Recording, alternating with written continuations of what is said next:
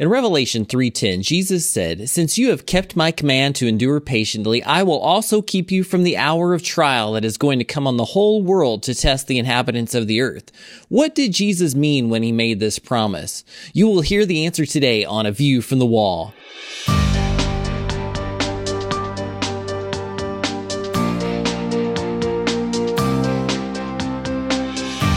Join I Am a Watchman Ministries Managing Editor Joe Kerr with co-host Dylan Burrows, bringing you a fascinating discussion regarding the importance of Bible prophecy and Christian living today as it relates to our responsibility as believers to be watchmen. This is A View from the Wall. Well, thank you again for joining us today. I'm Dylan Burrows, along with co-host Joe Kerr, and we are joined on our program today with Pete Garcia, leader of the popular prophecy website Rev310.com. Pete, welcome to A View from the Wall today. Thank you. It's good to be here. Well, it's wonderful to have you with us. We love your website and the resources it has, and we're going to talk about some of those. But I wanted to get started with a little bit about your own life. Your biography notes that you came to faith at a young age, yet you had a come-to-Jesus moment, is what you call it, in the fall of 2007. Start by sharing what happened that led to the ministry you're doing today. Well, like a lot of folks, I grew up in church. I grew up going to a Southern Baptist church, and I lived my life like any other normal American teenager. And I went to high school and eventually joined the Army. I think I was about 18 when I joined. And it was somewhere around that time that I really just kind of, I don't want to say walked away from my faith, but I kind of walked away from my faith. I wasn't sure entirely what I believed in, but I was trying so hard to be saved that, I was confused on how my actions correlated with my salvation. So it became very disparaging, and I kind of just lost my way, became the prodigal son, if you will, and kind of drifted off until about the age of 33. And it was about that time I was in the Army. A series of events kind of happened all back to back, and it just really drove me back to God. And I lost a good friend who committed suicide, and that was terrible in and of itself. I mean, having to endure that. Yeah. But shortly thereafter, I met my wife, which was a wonderful thing. And then I got married, and then I deployed to Afghanistan, and this was all within just a few months of each other. And here I am deployed to Eastern Afghanistan, and just scratching my head, like wondering what happened. This all transpired very quickly. And I had a book by Chuck Missler, and I don't even remember how I came across it. It was the 24 Hours Through the Bible. And it just really, it put the Bible together for me in a way that I had never seen done before. And at that point, it was like God ignited something inside of me, and I knew I had to serve, and I knew I had to do something, but I didn't know what. And I, for a number of years, I tried, joining prison ministries. I was helping out with the Gideons. I was doing a number of things, and nothing really seemed to fit right. And it was about it was in 2011 when I had found the Omega letter that was ran by Jack Kinsella, and I was talking on one of the forums with some of the other members there, and kind of out of the blue, Jack asked me if I'd be interested in being one of the writers, and I knew that this was a God thing because I hated writing, and I that was the last thing I wanted to do. But but the minute I started, I couldn't stop. And my wife calls it my addiction now. She's like, you just write so much. Hey, that's not a bad addiction. Yeah. Well, I know that you've done a lot since then. You've done over 350 articles between that website and now Rev310. And we've been looking at some of those. This Nowhere to Hide series, it's a two-part series where on part one, you have this message toward Jewish believers. And so we want to talk a little bit about that as well. I mean, how did you get involved in talking specifically to Jewish believers in this article? What did you mean by that?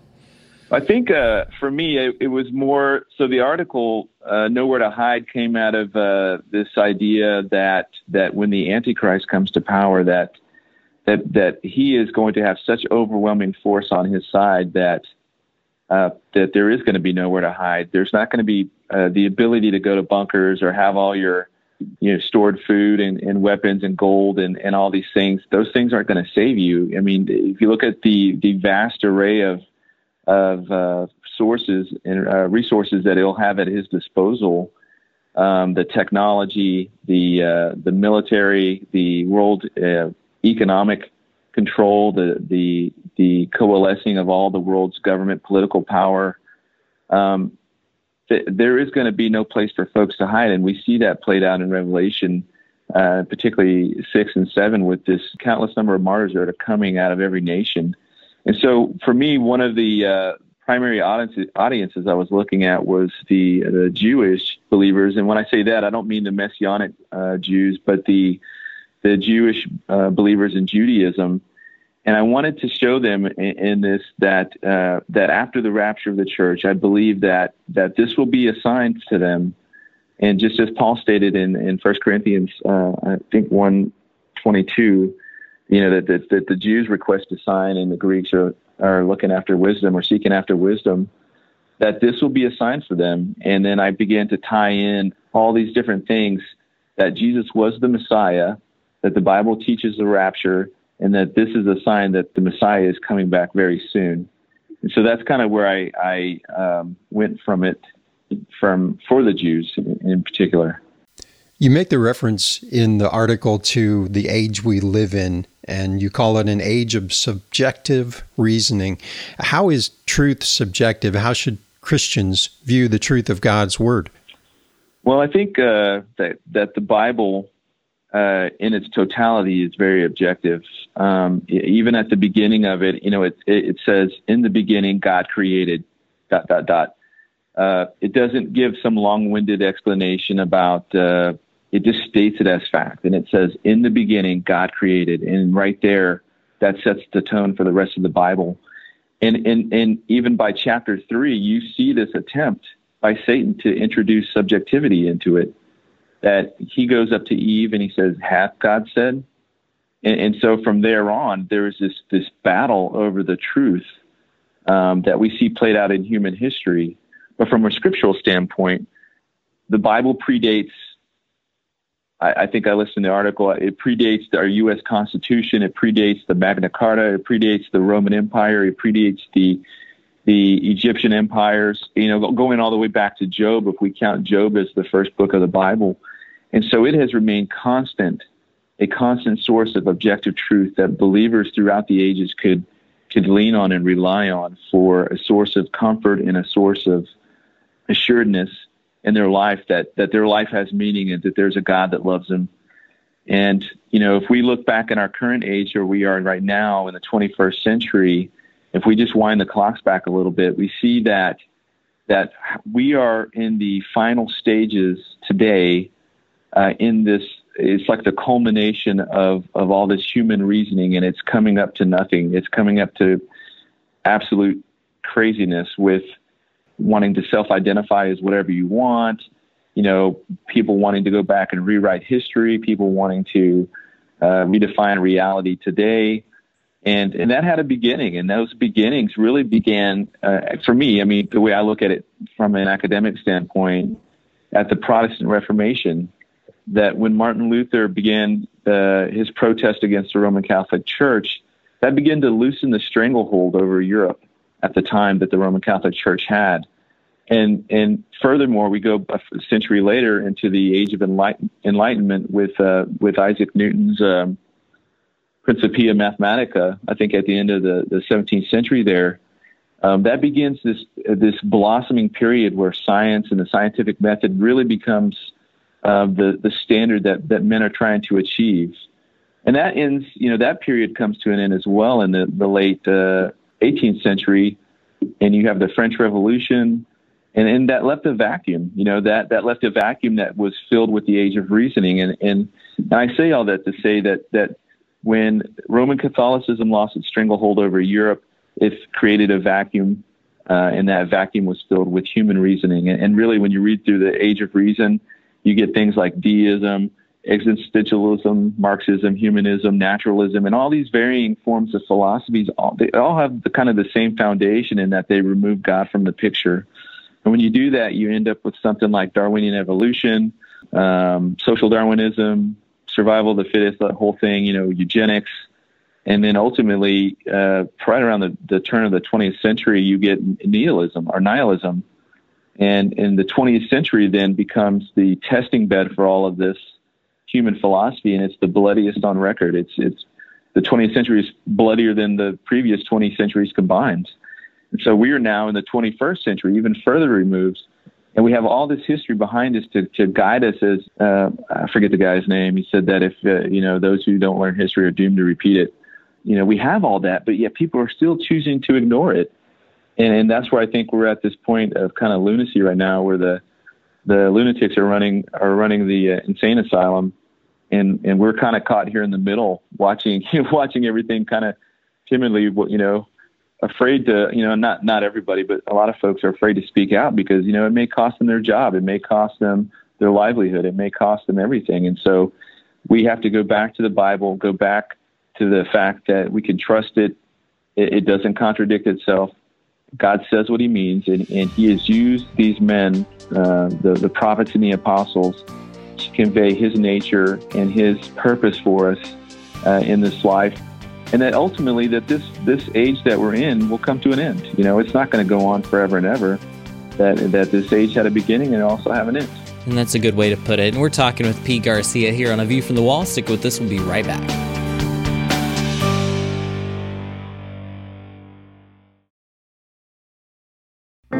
From I Am a Watchman Ministries, here's today's I Am a Watchman Minute. The I Am a Watchman Ministry believes the rapture can happen at any time. Are your friends and loved ones spiritually prepared for the return of the Lord? Because the I Am a Watchman Ministry is concerned about those who will be left behind, we've created a new resource called the Rapture Kit. This resource is profiled on rapturekit.org website. Rapture Kits are designed to help individuals share their faith before the rapture and provide both spiritual and practical information for those not taken in the rapture. The digital resource includes 9 ebooks, a dozen teaching videos, evangelistic tracts, a Bible, a 120-page digital binder of helpful information, and more. Please visit rapturekit.org for additional information on this potentially life-saving resource. Be bold, be faithful, be a watchman. IamAWatchman.com.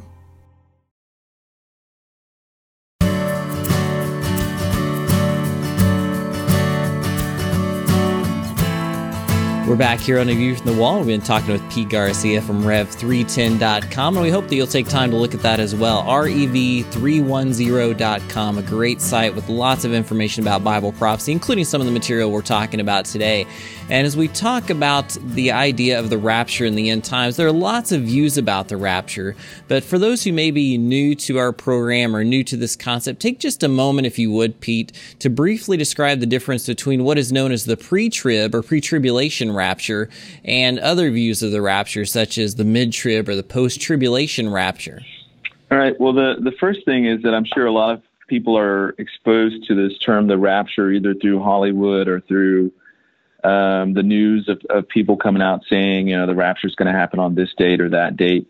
And I just want to say that both of those are very perverted extremes of the rapture. The rapture is actually taught in the Bible.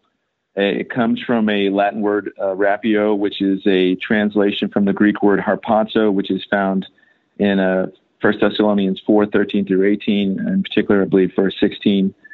And in the English, we have that word caught up. So the doctrine is absolutely true. And another thing about the pre-tribulation rapture is that it's really the pre-70th week of Daniel rapture. I mean, the tribulation portion of that is kind of something that people call that, but it really encompasses the entire 7 years. It's not just the 3.5 years, but it's a 7-year period of time. The 70th week is that the Daniel was given by the angel Gabriel in Daniel chapter 9.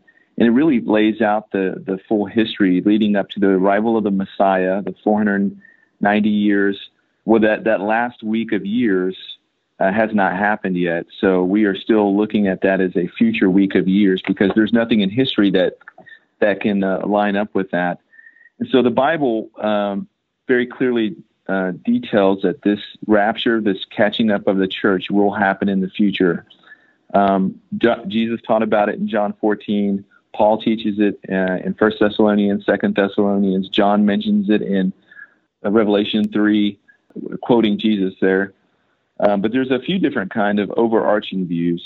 You have preterism, historicism, amillennialism, and postmillennialism, and then you have premillennialism. In real brief, historicism, it's like a progressive and continuous fulfillment of prophecy. So any particular age you live in, you can always kind of point to somebody and say, that guy's the Antichrist. Whether it's today and you're looking at Donald Trump, or it's 500 years ago and you're looking at the Pope, or 500 years before that it's some barbarian warlord. It's always kind of like in the present. And then you have preterism, which it came about around the 16th century,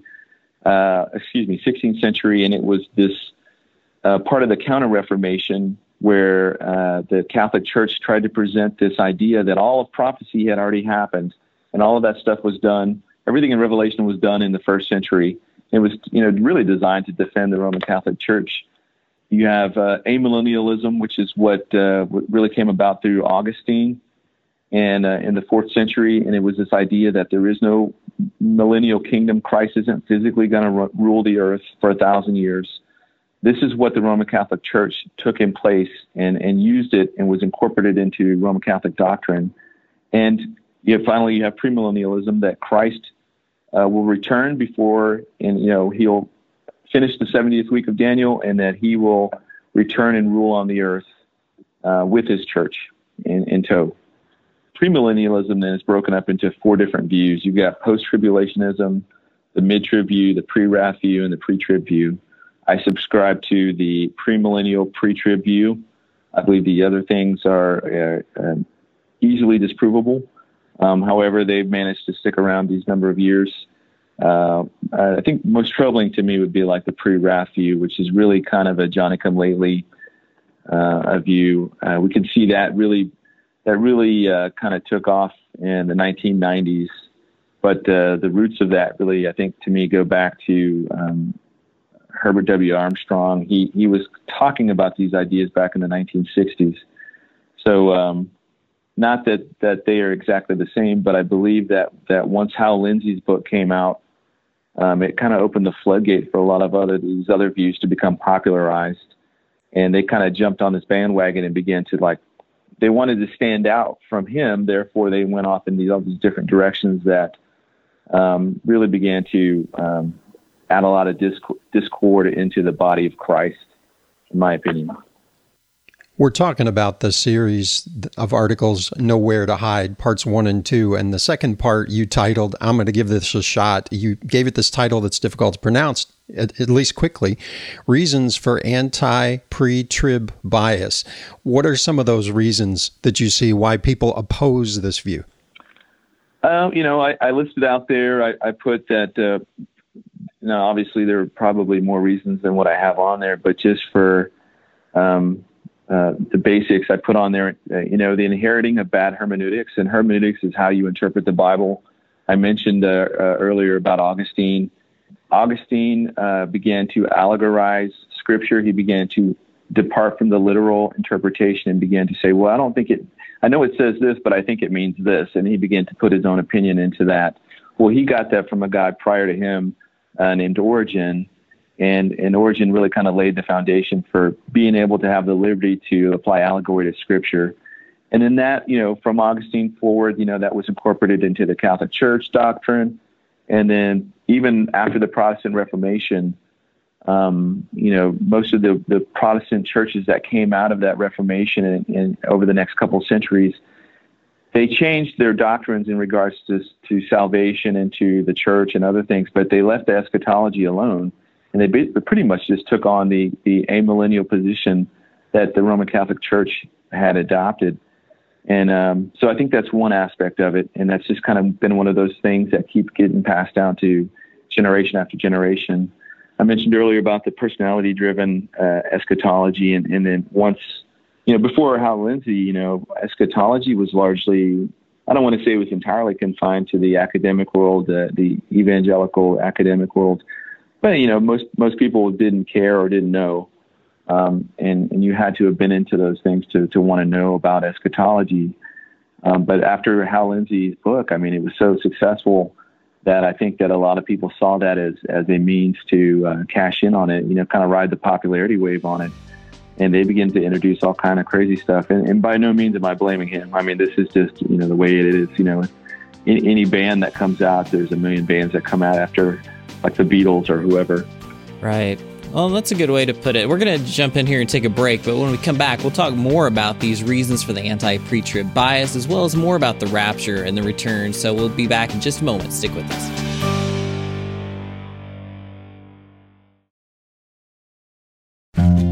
Understanding the Times 2019 is around the corner, Saturday, September 21, just outside of Minneapolis.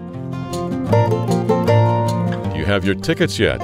If not, call the Brushfire Agency at 1-888-338-5338. That's 1-888-338-5338. Or just go online to brushfire.com. We are selling general admission tickets for $25, and that includes a lunch. Speakers include Dr. Robert Jeffress, Amir Sarfati, Pastor J.D. Farag, Pastor Jack Hibbs, Jan Markell, and Lori Cardozo-Moore. Come and meet 5,000 like-minded remnant believers on Saturday, September 21. Learn why things aren't falling apart, they are falling into place.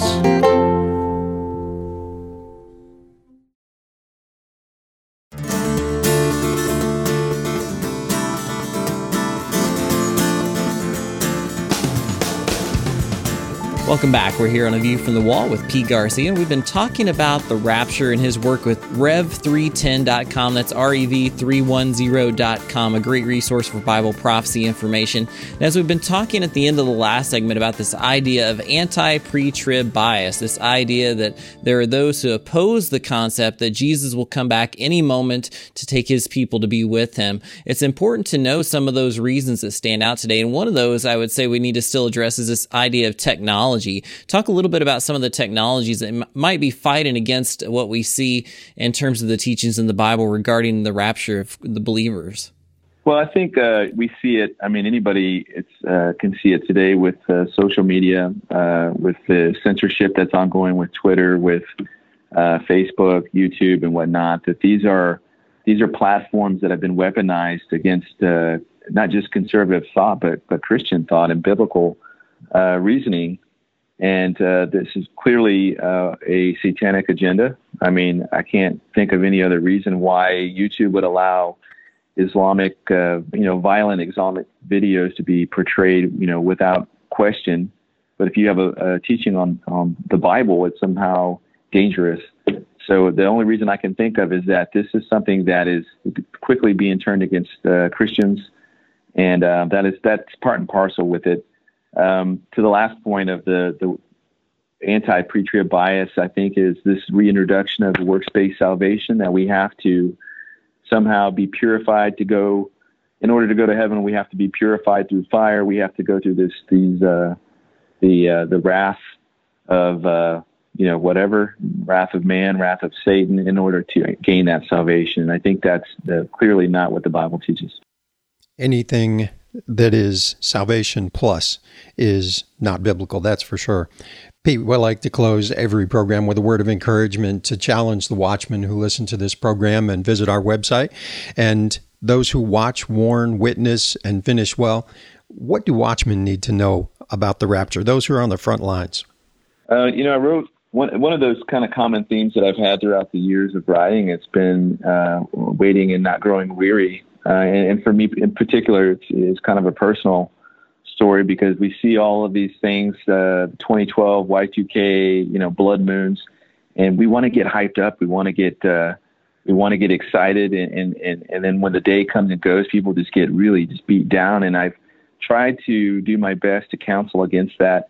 had an article out a couple of years ago called "It's the End of the World. Now What?" And I had 4 principles in there that I've heard, and to be fair, I don't know where I heard it from. It stuck in my head, and I thought, man, that really makes sense. But that we are to worship, wait, work, and watch. Worship, it's not just going to church on Sunday, but it's an act that we do every day of our lives all day. That we constantly think about God, that we are constant in communion with Him. If we sin, because we are sinners, that we quickly ask for forgiveness, and we go back to kind of keeping our focus on God. And waiting, the Scripture is replete with stories of men and women of faith, the Hall of Faith in Hebrews. And a lot of that faith and a lot of the greatness about those individuals is because they had to wait for something. Abraham had to wait to have his son. The Jews had to wait, centuries to get out of Egypt for that, to be delivered from this bondage. And throughout the Bible, we have this. And waiting is a concept that we need to understand, that it adds to your faith and it develops us and it matures us as believers, not for salvation, but for sanctification. So just want people to know that our waiting is not done in vain, and that God is going to reward those for their faithfulness. For working, like I said earlier about, God bringing me to a point to where He wanted to use me for writing, we have to just find what it is that God has put into us, these God-given gifts, and we have to find contentment where He places us. And the last thing is the watching, and to always keep an eye up to the sky. I always go back to Revelation 3:3. Jesus said, "Remember therefore how you have received and heard, and hold fast and repent. Therefore, if you will not watch, I will come upon you as a thief, and you will not know what hour I will come upon you." I for one, don't want to be caught unawares. But all of those things have to be balanced. I mean, if you worship and work, but you don't watch, you grow out, you grow cold, and you can burn out quickly. If you watch and wait, but you don't work or worship, then you have the tendency to drift off into fringe areas, fringe topics, and places that have no edification. And so all of those 4, worship, wait, work, and watch, those have to be the balance of the Christian's life.